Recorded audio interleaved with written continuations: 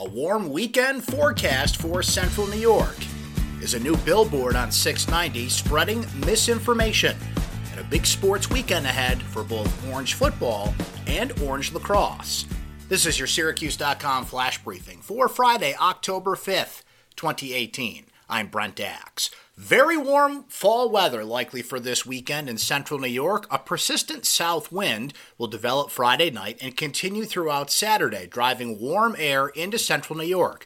The low pressure system responsible for the south wind should stay far enough west that rain is unlikely. The result should be a spectacular Saturday across the region. Temperatures will be on the rise at dawn on Saturday after early overnight lows in the 40s. Temperatures will quickly rise through the 50s and 60s during the morning. Afternoon highs on Saturday should reach the mid and upper 70s. That's 10 to 15 degrees above normal. For Sunday, temperatures will quickly warm back up into the 70s and will fall back into the 60s later in the afternoon.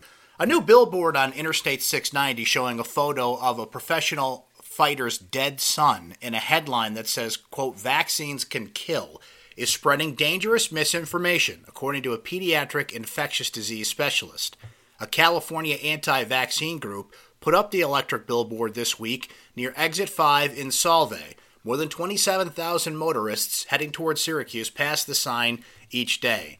As the 30th anniversary of the Pan Am Flight 103 bombing approaches, the Syracuse University community is finding new ways to remember the lives lost over Lockerbie. A new exhibit titled We Remember Them, The Legacy of Pan Am Flight 103, opened at SU's Byrd Library last month, is the centerpiece of the anniversary, a carefully curated display of photos, clippings from newspapers and magazines, official government documents, audio, video, and personal items of victims, some of which were with them on the plane. Pan Am Flight 103 exploded over Lockerbie, Scotland in December of 1988. Well, it'll be another great day for Syracuse lacrosse nostalgia Saturday at the Carrier Dome. Players from 7 decades of SU lacrosse, including members of 11 NCAA championships with 27 combined All-American honors, will suit up in the Orange Alumni Classic Legends game. And the Syracuse University football team kicks off against Pittsburgh, a 12-20 game at Pitt. Syracuse has not won at Pittsburgh since 2001, but with a 4-1 start and Pitt off to a 2-3 start, the Orange are about a 6 or 7 point favorite in this football game.